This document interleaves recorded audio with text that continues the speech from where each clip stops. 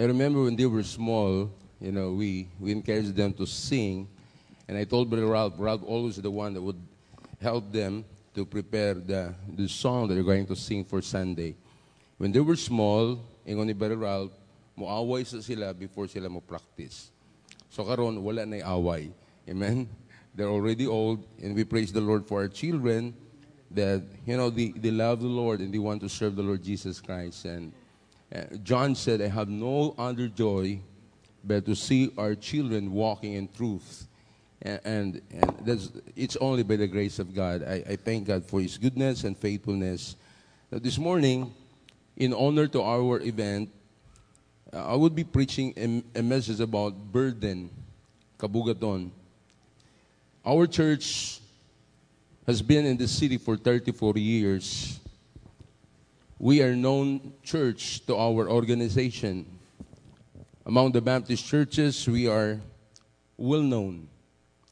If you mention Lapasan Baptist Church to churches that supports missions, and even among the Baptist people, we're quite known, not only in the Philippines, but also in other countries because of our mission endeavor.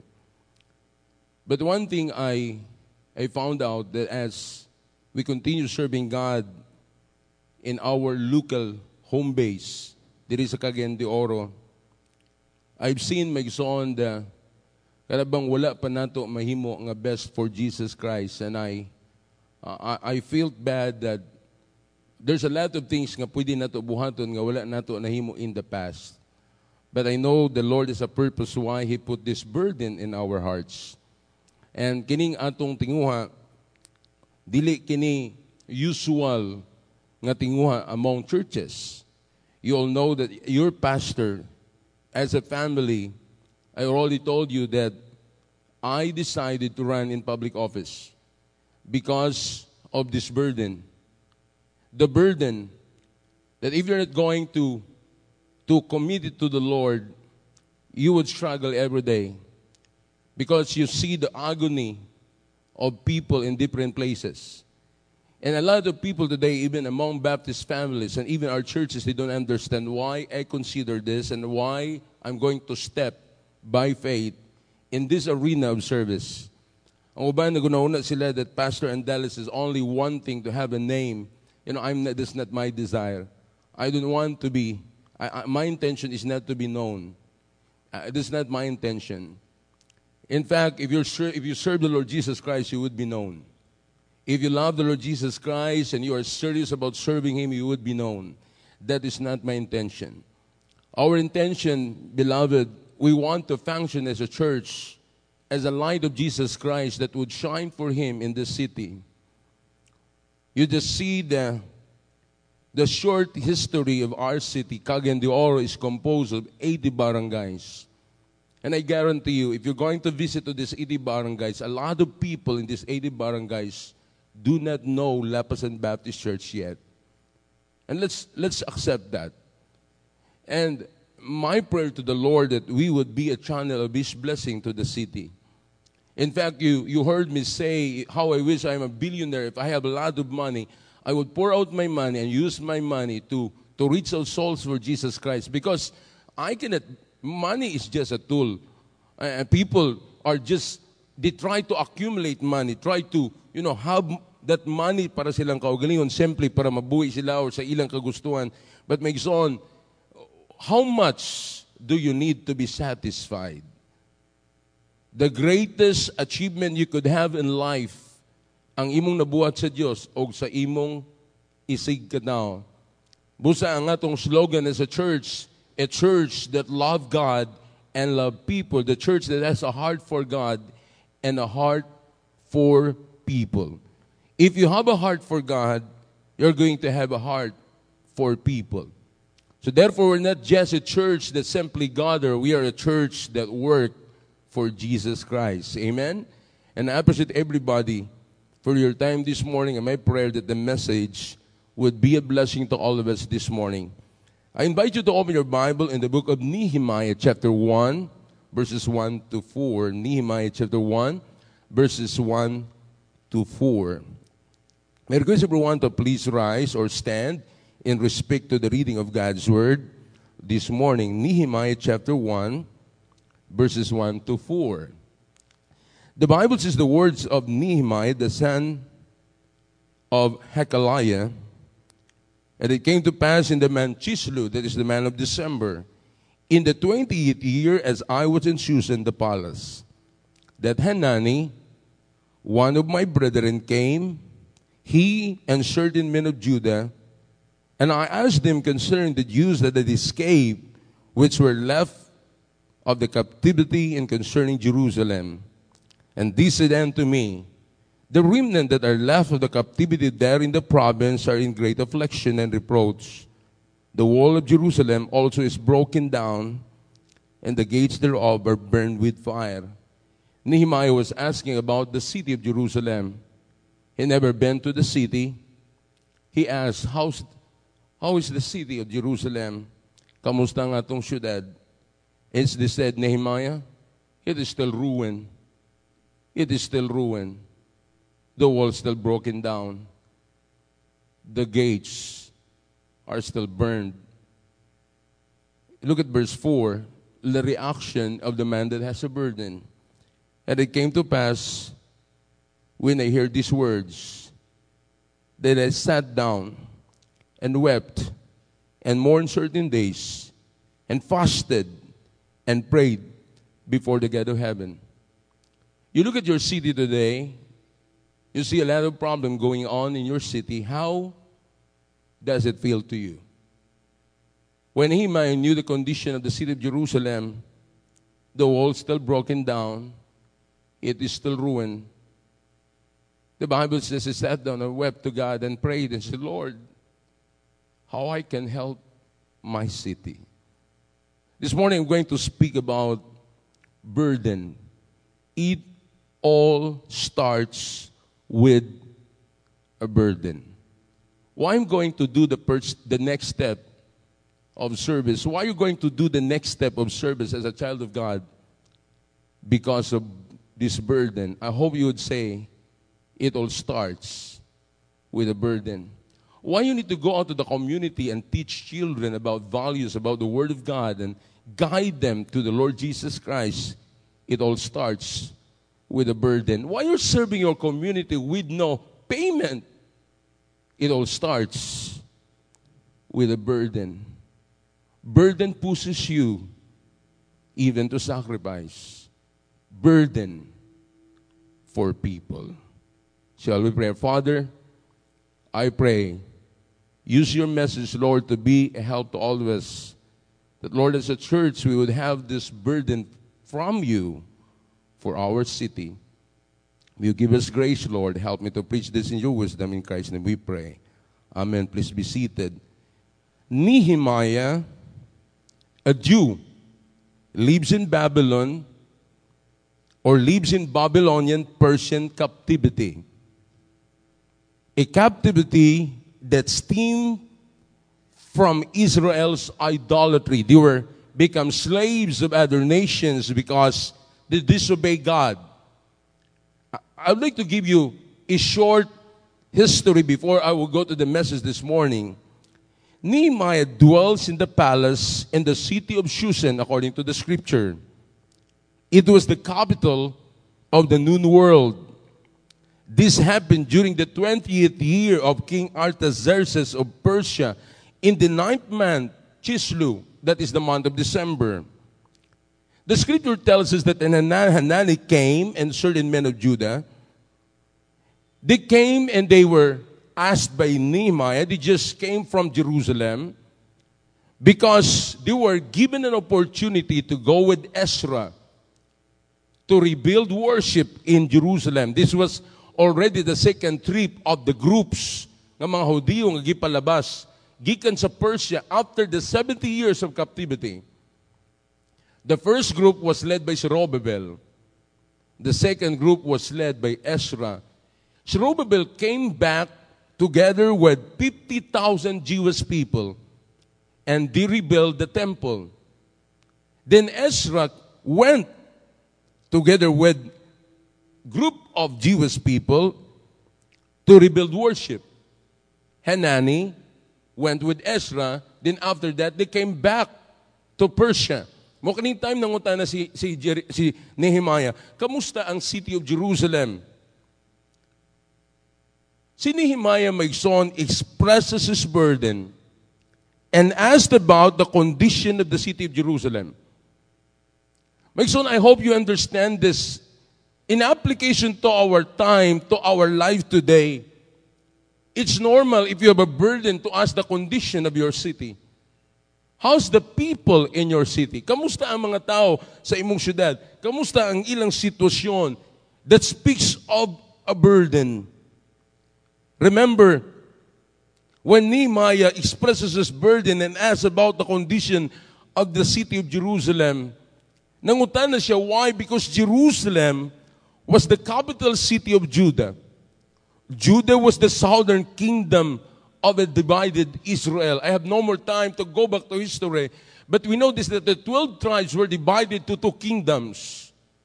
Judah was composed of 2 tribes. The southern kingdom composed of the 2 tribes, Judah and Benjamin. The 10 tribes, they were scattered abroad by the Assyrians.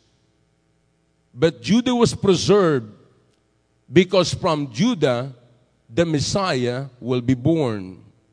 Jerusalem was the capital city of Judah. Judah was the southern kingdom of the divided Israel.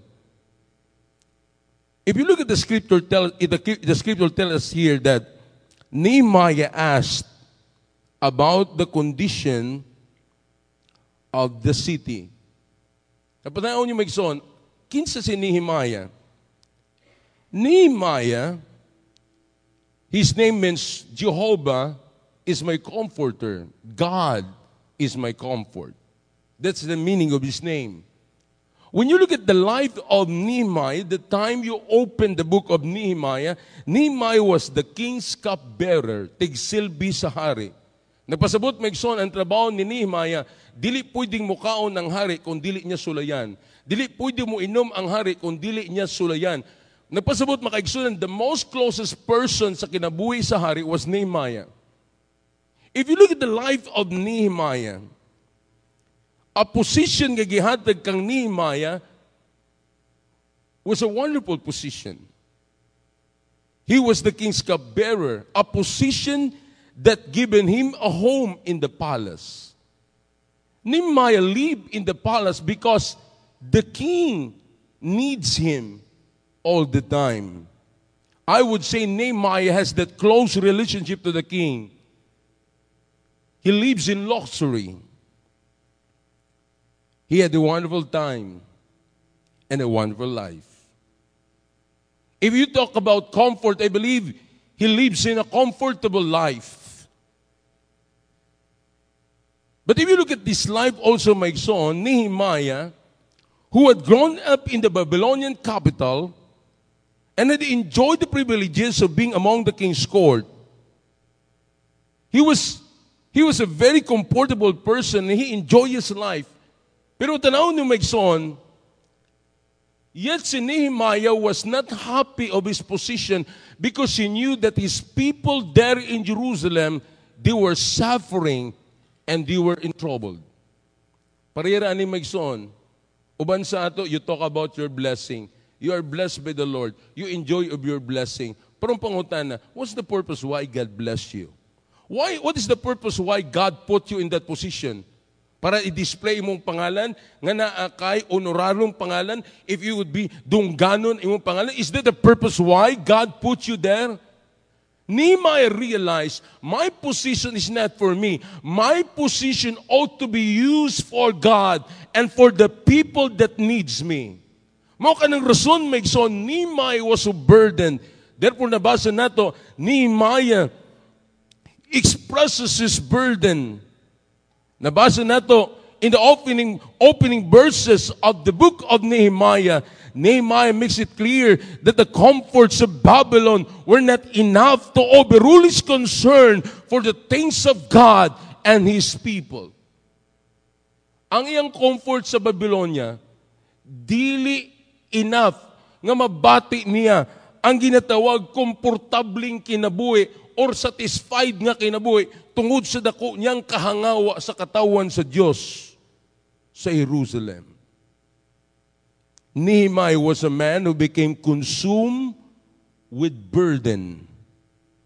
When I look at the life of this man, his example, I am reminded that whenever God uses a person to accomplish His work, it all begins with a burden.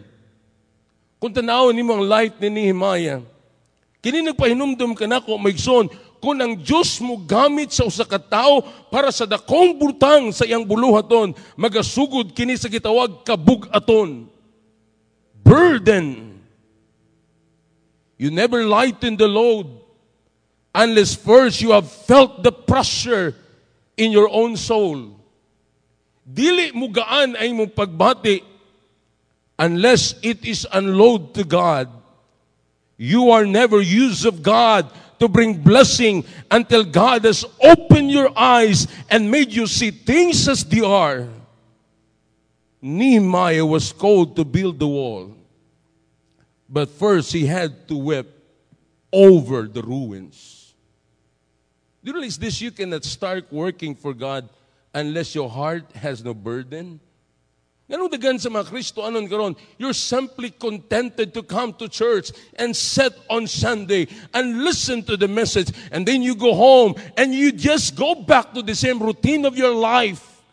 The problem is this, burden. If you have a burden, that burden would push you to do something. When we started the Dakbayan Alagaran, I told the staff, we will start it by faith. Let us prove to the people that we are serious about serving them. God knows our heart. We will go there. We'll show them our love. We'll show them our sincerity. Because unless we do it, nobody will do it. And I praise the Lord. The Lord is providing amazingly. Why we're doing that? Burden. Kung tanawin mo ang mga tao sa komunidad that are suffering, it's hard to sleep and pray without doing something. Busa ang taong gamiton sa Diyos sa dakong kay bulungang butang maigsoon, before ka mo trabaho, it's not just your hand that will work, but it would start from the heart that would push you to use your hand to work for God. That is burden. Today, we usually only talk of burdens as something to lay down or to be rid of as quickly as possible. Yet, God uses burdens of a certain kind to motivate His people into action. Did you hear what I said? To motivate His people into action. Church, you know me. I always mention this. A church ought to act for God. A church is a government of God that must bring the name of God to the people, because the hope of every individual is the Lord Jesus Christ. What is the problem in our government? Our government, beloved, they're thinking that they have the power, they have the ability, they have everything they can do for the people. The government forget, they are under God. There is no government if there is no God. It was George Washington who said, it is impossible to rightly govern the world without God and the Bible. And what is the problem in this Philippine government? God is being setting aside. We need to go back to our preamble. Our preamble tells us that we need the aid of God Almighty. This government would continue to suffer until everyone must kneel down and acknowledge that there's a God that is above all people, all authorities. Munang problema sa gobyerno eh. Unsay giingon ni Biden. You put your trust to the government. But you know what Trump said? You put your trust to God, that God will use the government for the good of the people. That's the difference. Never put your trust on princes. Put your trust to God. I have a lot of politician friends, but never did I put my trust on them. I never ask anything from politician. When I visit their office, I would not open my hand to ask. I always use my hand to give. Because I want this politician to know that God is what they need. Magsuon mo lang gikinanglan sa tao karon. Why we need to reach out and serve our city? Because of the burden that God has given us. It is not fame or fortune, greed or glory that compels this man to leave all or even to suffer all. It's burden. Kung ay mamatay sa Dakbayan Alagaran nga member, I would call my staff and would talk and pray and would ask God to provide. Because I don't want to do something and lie to people. And thank you, members, for your help. You have a testimony to the community today that you love them. It's good to have a name that serves, a name that gives, a name that shares. Amen? Why? Burden pushes us to do something. One time, dito mi sa Bugo, I think si Kagawad Bayotas nag-lead sa amo dito sa usa ka gibistaan ng mga family. Pobre in town. Siyempre na namatay sa family. Nangayog lungon sa syudad. Simpleng lungon. Kaya wala lagi klarong serbisyo. Gipatong sa mga cases sa soft drinks. May soon gikumot ang akong kasing-kasing. I said, why this is how people treated the common people? Why if the rich man would die, there's a lot of honor will be given to them? What if the poor man dies? They're treated like garbage. I was bothered by that, and that's even a question that simply nga nagpop sa akong kasing-kasing and I said, Jesus Christ loved all people the same. Amen? Jesus Christ died for all. Let us care for all people. Nasayod ba mo ang buluhaton sa Diyos ma-accomplish lamang sa mga taong may kabugaton? Ang bulaton sa Diyos magpadayon lamang if we are controlled by such burden. It's not just you are steered by it, but you have burdened by the Lord. This morning, we're reminded of some factors involved in the life of Nehemiah. In the life of a person nga naay kabugaton. First of all, I will start with a question, where a burdened person starts. Where a burdened person starts. In verse 1, in the book of Nehemiah, the Bible says, and it came to pass, in the man Chislu, in the 20th year, as I was in Susan the palace. As we have noted, beloved, this was not a bad place to be. Nehemiah was in the palace. Understand that. He was in the palace. Yet, listen to what I'm going to say. In spite of the luxury of his surroundings and situation, in spite of the luxury of his surrounding and situation, when he heard the condition of his city, he did not say, well, I don't care. I am comfortable. I live in the palace. My life is now enjoying with the king. Dili ka na ang gisulti sa Biblia Naasa sa luxurious nga lugar. Pero unsa gibuhat, gisulti sa Bible, in verse number 4, it says, I sat down and wept and mourned. Mga kaigsunan, tanaw nimo, what is it that lead Nehemiah to his brokenness? Where did Nehemiah become a burdened person? Sa passage nga itong gibasa, we find that there were certain factors that lead Nehemiah's burden. Mga factor, mga inungdan, nga nagiya sa kabugato ni Nehemiah. He reminds us that a burdened person does not reach that condition accidentally or unpredictably. So, pangutana, where does a burdened person start? Now, first of all, Nehemiah reminds us that spiritual burden begins, first of all, with a concern. Concern. Kung tanawon mo ang word concern, sa binisaya, murag, na concern manggod ko, pwede mo gamito ng word, nabala ka manggod ko. But the word concern may son, ano bang, imong gipakita ang tinudanay nga kasing-kasing nga naakay pangandoy nga makatabang. Mukha naming sa word concern. Understand, si Nehemiah natao siya sa captivity. He was born during the Babylonian captivity.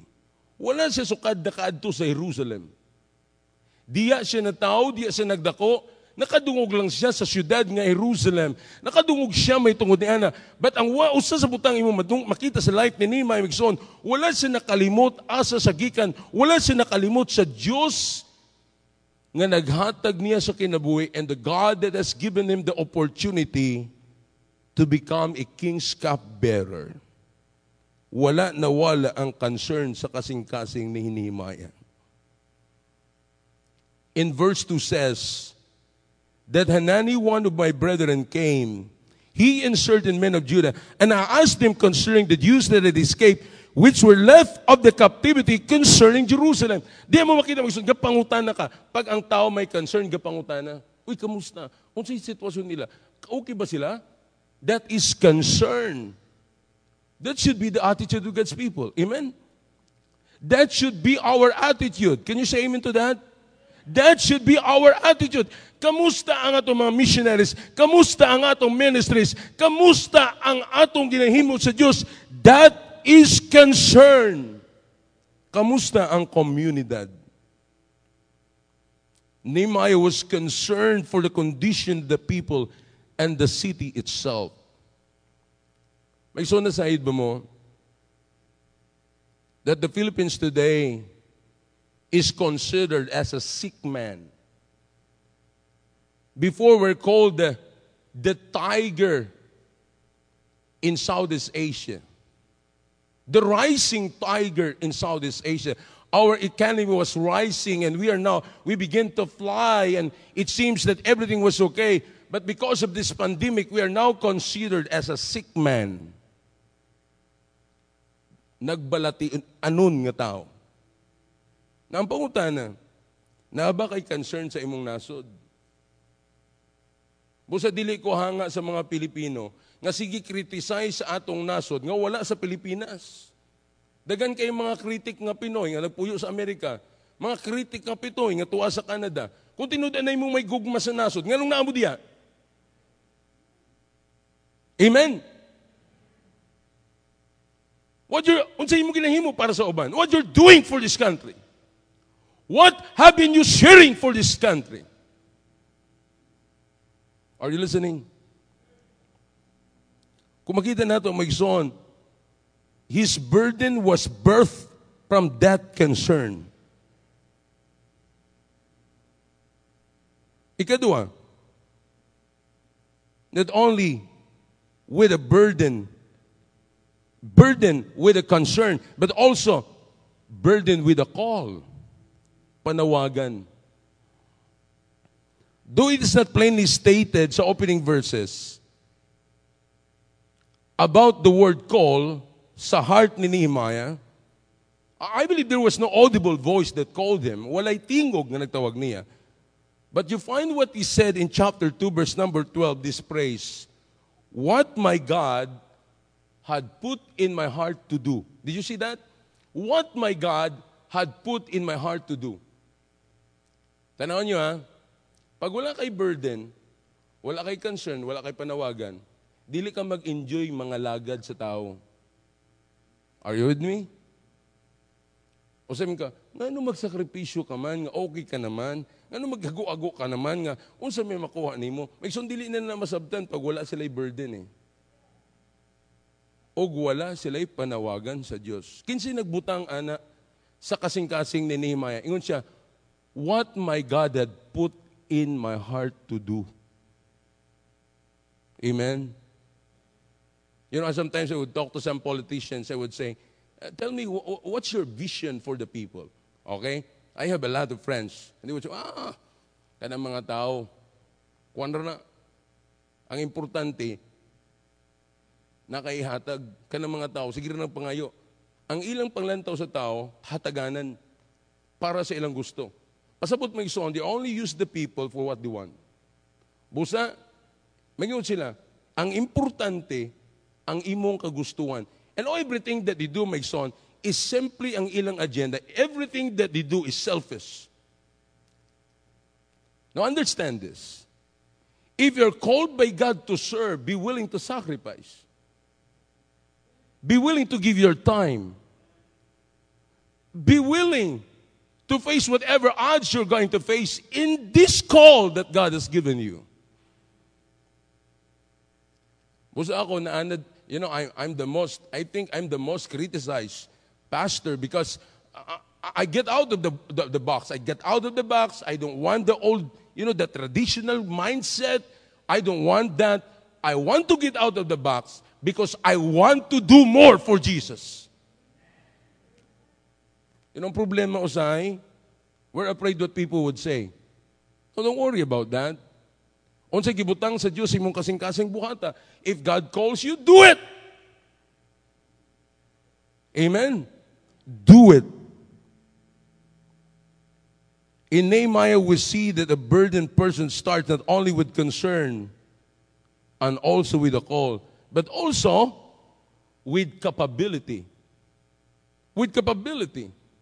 Ngano kahang gibutang ni sa Dios sa kasing ni Nehemiah? Was Nehemiah capable? I believe so.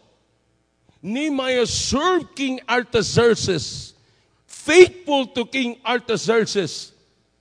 May son siya ang pinaka-trusted person of the king. Dili ka magkuha og tao, ingon nga imong cupbearer nga di masaligan. Nasabtan niyo may son? Maubaya na imong silbi si mong pagkaon, maubaya na imong sulay si mong pagkaon. Kabalo siya unsay taste sa hari. Kabalo siya unsay paborito sa hari. May son ang king's cupbearer na always mas close pa na kay siyang kabiniti. Kita niyo ang pribileyo ni Nehemiah? Pero nakita sa Diyos, siya ang gamiton sa Diyos nga. Why? He's capable. You know what kind of leaders we need today? Leaders that are capable. They're capable to the work. They know what they're going to do. Capable. Ang Biblia nagsulti, these are able men. Capability. If a burden and a call from God are genuine, somehow and somewhere, the capability and opportunity to fulfill that call will become a reality. Pag tinud-anay na magsuon ang imong kabugaton, kanang concern tinud-anay, ang panawagan tinud-anay, kanasad ang imong capability magsuon, dugangan pa na sa Dios nga imong mahimo ang maong buluhaton. So we find a burden starts with a concern, a call, and a capability. What a burdened person starts. Now, second question is this. What a burdened person sees. Unsay nakita aning tawhan ng may kabugaton? What a burdened person sees. Look at verse 3. Notice the report that Nehemiah's brother and his companion gave to him. Look at verse 3. And these said unto me, the remnant that are left of the captivity, there are in great affliction. in the province are in great affliction and reproach. The wall of Jerusalem also is broken down, and the gates thereof are burned with fire. Now look at what this statement is telling to Nehemiah. Klaro kayo, nga ang ilang statement nakaapekto sa kasing-kasing ni Nehemiah to a greater degree, because when he heard about this, it affected his heart. Pwede naman siya mag-ingon, mao ba? Luuyan nila, no? No. Nangutan na siya. Pagkadungog niya makita ni mo maigsoon, naa siya'y nakita, nga wala nila nakita. Kinahanglan na ay maghimo something for them. Somebody must help them. Are you listening? Somebody must do something for them. Ingon siya nangutan na siya. Kamusta sila? Pagkadungog niya the remnant that are left of the captivity there in the province are in great affliction and reproach. The wall of Jerusalem also is broken down, and the gates thereof are burned with fire. Unsa iyang nakita? First of all, the reality. He sees the reality. Ang realidad. Usahay wala nato ginapakita ang realidad. Are you listening? Nasayod ba mo that the Philippines, mas dako ang income sa Pilipinas kaysa Singapore? The Philippines today, beloved, has a greater potential to grow into the most influential country in Southeast Asia. I read about our history. When the Americans came and founded our first constitution in 1935, my son, kanindot kaayo sa pagpundar nila sa atong konstitusyon. Copy-paste ang atong constitution sa Amerika. Pero ang problema, makaigsunan, when there is selfishness in leadership, and you forget what's the purpose why you're there, it ruined the purpose. It ruined the effectivity. Unsay problema usay? When you cannot see the reality. Ang realidad nga nakita ni Nehemiah, when he listened to this, to him it is not just a bad report, but it was more than a sad news. Dili ni siya bad report, but this is a sad news. Makasulubo nga balita. 2011, Sendong struck our city. Remember 2011 in September, I believe. December. Sendong struck our city. I remember I was in Bohol, weeding to ni Attorney Macmac Sorilla. We were in Bohol Island. Di ko katulog sa gabi, and my phone rang. Nanawag si Grace Sanchez. Ingon siya, Pastor, please help. The city is flooded. Ingon niya, naa namin sa 4th floor karon sa among balay.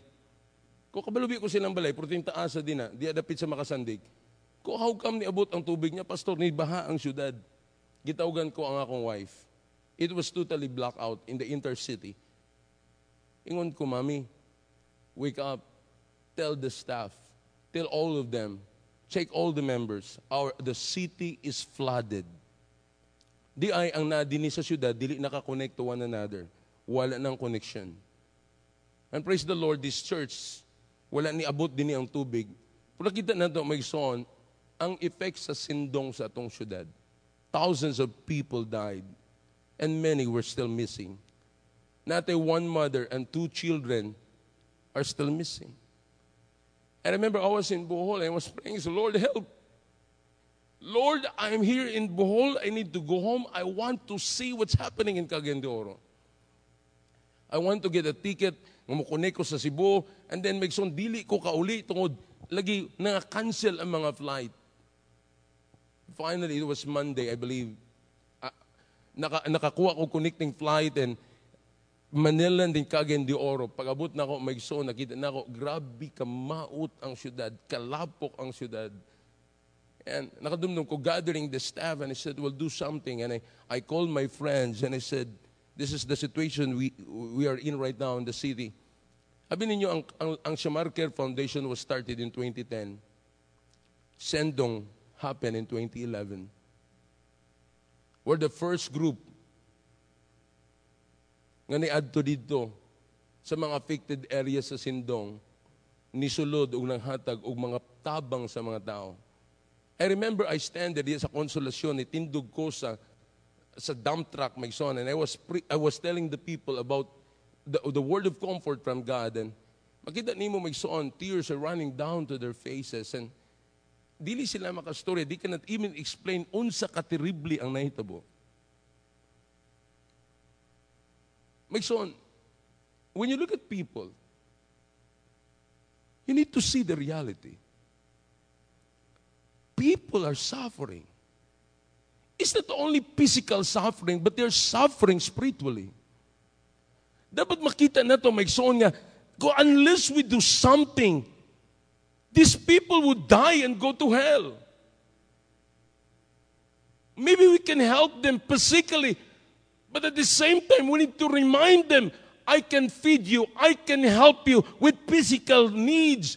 But remember, unless you listen to the message of Christ and accept Him as your personal Lord and Savior, you have no hope. Gani, it's not religion. I have no intention that all of the members of the Dakbayan Alagaran nga ako silang dalon sa Lapasan Baptist Church. That is not my purpose. My purpose is this, for them to see the reality, for them to see the true service, for them to see, beloved, that this church cares for people, and also, beloved, to see nga dapat nato makita, if we are united and together, we can do greater things for the Lord and to our fellow men. Amen? Nehemiah sees the reality of the situation. He sees the reality of the situation. When President Digong won as president, and by the way, he's still popular, and he's going to run as vice president. He's now 76 years old. Now, kung mo tanaw, Megson, people, they were, I would say, we're thankful always for our leader. But ako ni isulti, Megson, the hope of this country does not come from the president. Can I tell you something? It comes from the individual who believe God. Ayaw iditan sang Diyos. Kung mag-ingon ka, I am the hope, dili mo kaya. Pero pag ubanon mo ang Diyos, munang tama. Pagsun dili na to wadoon ang Diyos. Walay nasod kung walay Diyos. Dumdum mo na ito na, walay nasod kung walay Diyos. Ang nagpundar sa nasod ang Diyos. Are you listening? May nagson, kunin mo ito naon. O sa'yo mo gunaon ta, yes! But my son, look at this. Tanaw ni mo ang utang sa nasod nga Pilipinas. Busa gibansagan ta karon the sick man in Asia. Dagan kay mga problema that we're facing right now. Unsay mensahe para sa ato? It's time for the Bible-believing people to kneel down to God, to pray to God, to do something. Don't just wait for the government to do something. You do something. Amen? Ang problema usay, a lot of people, they love to criticize, then help. Are you with me? You better help. Nehemiah says the reality of the situation. By the way, do not minimize the situation. Express the reality of the situation. He sees the reality. Then letter B, he sees the ramifications. Nehemiah's burden in these opening verses stems not only sa gitawag nationalism. His concern is not primarily for historic city, even the status of his nation. Listen, Nehemiah's concern is with what the broken down city means for the glory of God. Pasabot my son, he was so anxious about these things. Busing siya, Lord, what can I do? I am the king's cupbearer. I cannot leave my work. Therefore, he fasted for 4 months. He fasted and prayed. And then you find here, he accepted the responsibility. Ingon ni Nehemiah, I am the king's cupbearer. What can I do? May son tanawin mo. Wala sa na yun, Lord, can you call somebody? Can you call someone else? Please don't call me. Lord, not me. But may paminaw, pag nakakay kabugaton, di ka mangitaglaan. Lain dapat ikaw. Are you listening? Naminaw pa mo? I'm almost done. Listen very carefully. I always pray for our country. I always pray for our leaders. Many, many times, kanang Price Plaza, sa taas, sa Carmen. There were times before I would go up there and mag-snack ko, mag-stand ko din na, magtindo ko. You can see the entire city there. And I would beg God, I say, Lord, help my city. Help my city. Because I see the reality. Daghan kayo mga hipokrito in leadership. Daghan kayo mga tigpakarong ingnon sa liderato. And I would stand there and say, Lord, help my city. Mukha na may son, I try to influence public servant. I try to guide them. But as I began to pray, the Lord burdened my heart. Why not you? You know, I struggled with this for 7 years. Because I said, Lord, you know what would happen? I would be criticized. I would be misunderstood. But you know, I praise the Lord for you, church.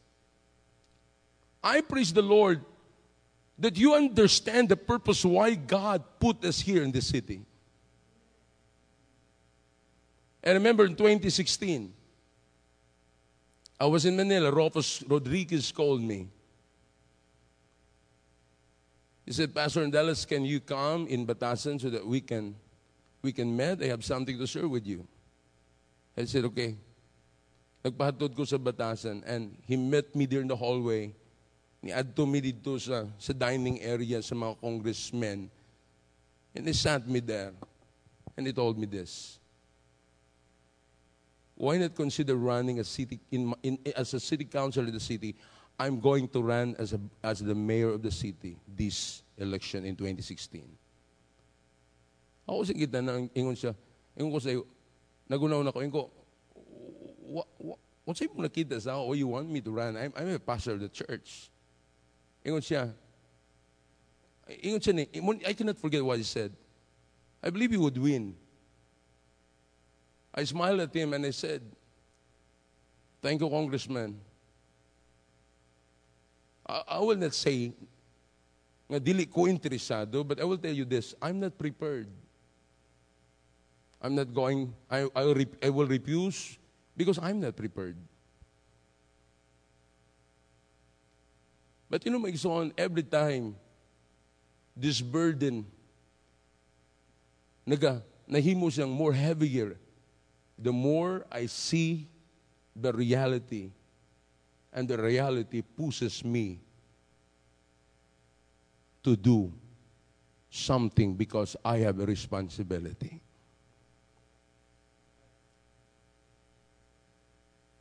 And I will tell you this, you have a responsibility to this city. Do you want the city to honor God and to become a blessed city? Accept the responsibility. The Bible says righteousness exalted a nation. Whose righteousness is that? That's the righteousness of the Lord.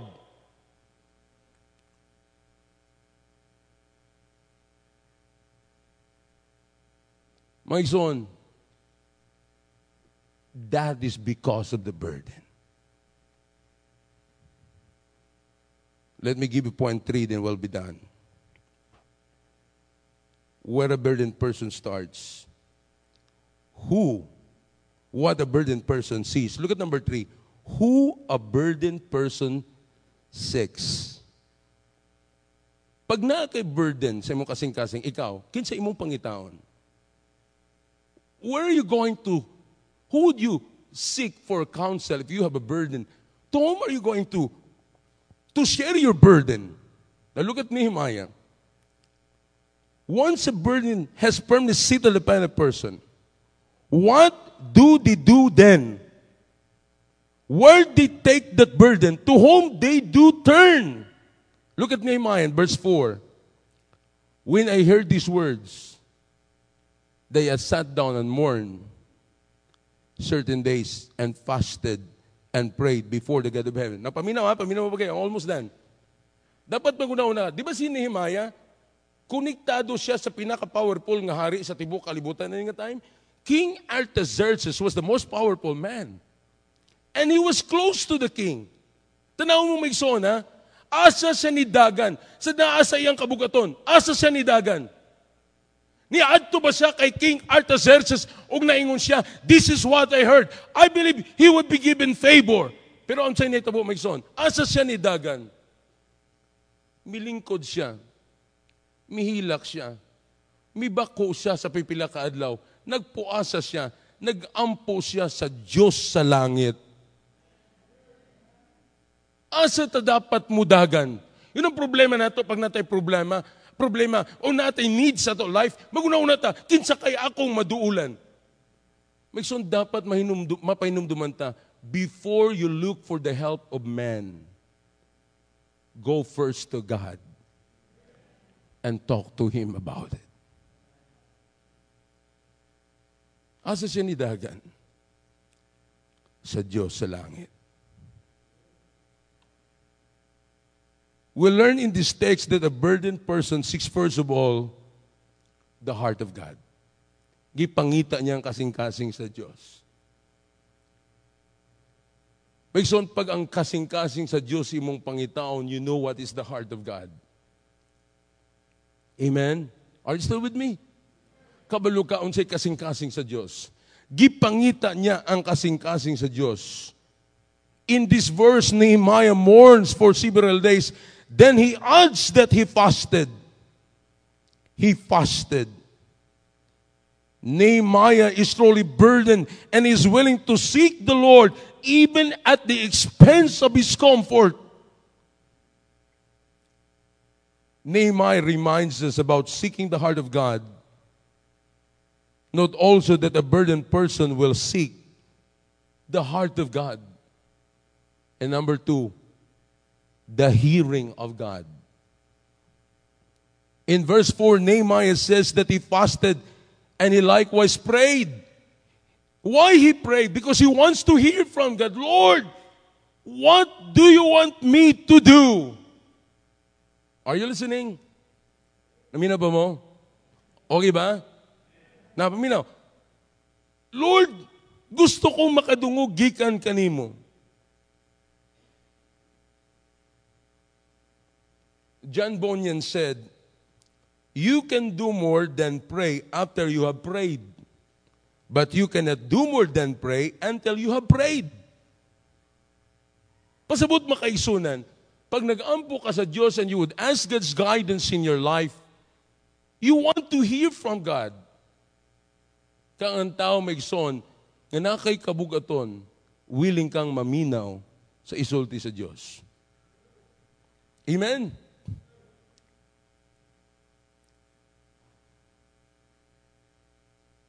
Then let us see the help of God. We're still fighting this COVID-19. Magunahon ta. Ang vaccination ba is the solution? Na ay mga medical expert po nga nagingon, dili, walay guarantee. Gani karon dako na sad nga isyo kining bakuna. Kay daghan kaayo mga negosyante behind it.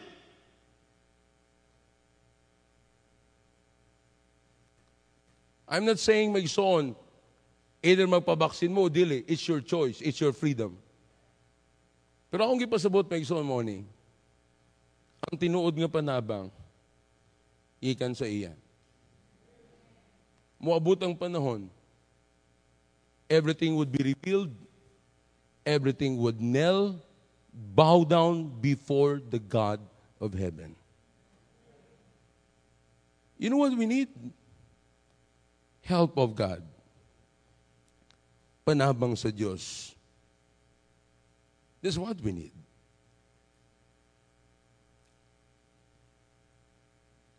Let me give you in closing.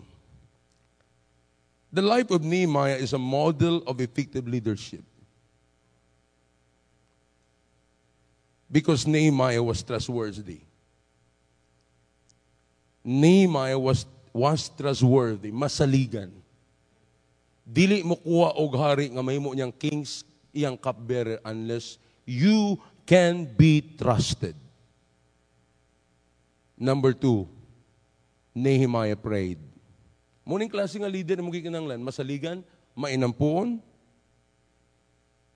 wala nakalimot sa Diyos. Amen? That's what we need. Remember, Nehemiah was not a prophet. He was serving in the government. He was in the government serving the king. And he would like to take the responsibility to rebuild the city for God.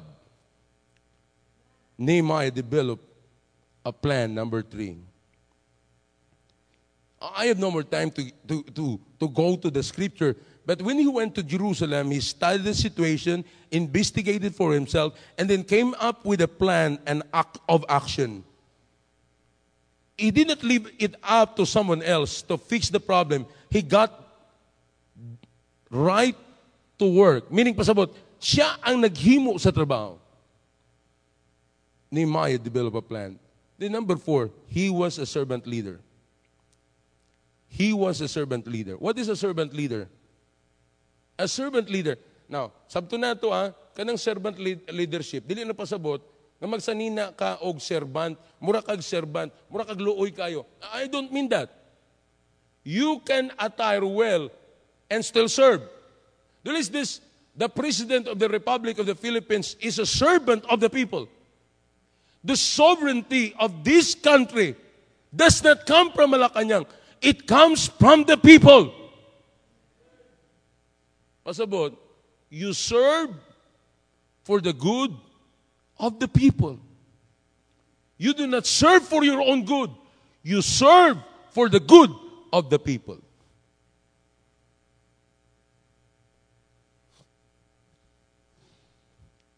Inudagan kayo karon. Ang uban nga syakta napildi si Manny Pacquiao sa away sa dula. Gani na usually magpa-pay-per-view ko din di ba? Pero kung ako'y gana magpa-pay-per-view. Wala ako'y gana, pero napildi noon. Dagan kay mga kritiko ningon sila, mauna dagan kay mga issue, istorya. Pero bisa nabi ninyo, wala man si Manny Pacquiao nangawat. Naapay usa ka kini si Christopher Min gi-criticize niya si Jenky sa iyang mga sanina. Unsa man gikawat na ni Jenky Pacquiao o gipalit na sa ilang kaugalingong kwarta. Yan ang problema sa tao, himantayon. Do not worry of the success of others. Be happy when they're successful. I was in the office of Manny Pacquiao one day. My son, I'm not saying vote for him. Wala pang eleksyon eh. Wala pang kabaloy, magdagan siya eh. Listen to this. Nako siyang opisina. Ang gikan sa baba ni Manny Pacquiao is always the Lord. Sa door siyang opisina, Luke 1:37. Sa CR, door siyang CR, Luke 1:37. Dito sa amin, Luke 1:37. Now, I'm not saying he's a competent leader. I'm not even promoting him. But what I'm saying is this. I salute him because he has a heart to serve. And this is what he said. God give me money so that I can serve people. O dili mo na pwede to ison, iya ka na eh. Amen? Mahimo mo bang yang nimo? Dili. So malipay ka na lang sa iyang gihimo. Nanong i-criticize nimo siya? Right? Oh. Mas grabe na kaysa ang kunon mo, ang dili mo. Dagan mga politiko, ang dili ilang ang kunon, butangan silang ngalan. Muna'y delikado. No, money, he has a heart to serve. Muna bito na appeal ang Cagayan de Oro. When I was in his office, ingon siya, pupunta kami ng Kibawi, mamigay kami. Ingon siya, you're in Cagayan de Oro? Yeah, I'm in Cagayan de Oro. Ingon siya, punta tayo doon. Muna, nanghatag sila dito sa Tablon. Nag-connect sila sa Cagayan de Oro. Magsoon, kung mo tanawon, ang importante sa leader is servant. Ang kasing willing to serve. The number 5, then I will close with this. Nehemiah understood. He understood that the ultimate goal was to glorify God, not himself. That should be the ultimate goal of every leader. To glorify God, not himself. Makes on we love our city. And I hope, church, you understand. We have a big city that needs our service. I want to see this church leader on serving people, bisan pa padulong sa tanang kabukiran kung asa man nato maabot. Magsoon, let us serve. I hope God will give you a burden like Nehemiah. And you would say, Lord, what you have given me today, I will offer it to you. Because, Lord, at the end of my life, I want to give the glory back to you, not to me. Amen?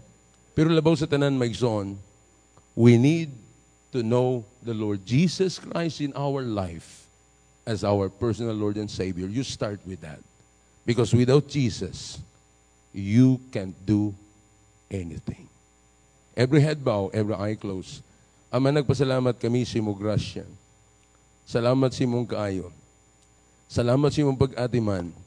Salamat, O Diyos, for the time that you have given to all of us, and thank you, God, for the life of Nehemiah. Oh, God, you know that this is the life that we should be the basis that we use if we would like to serve people. Gigamit mo siya, O Diyos, in a very amazing way. On pagambol, Lord, that you help everyone here today. Thank you for Lapisan Baptist Church and all the members.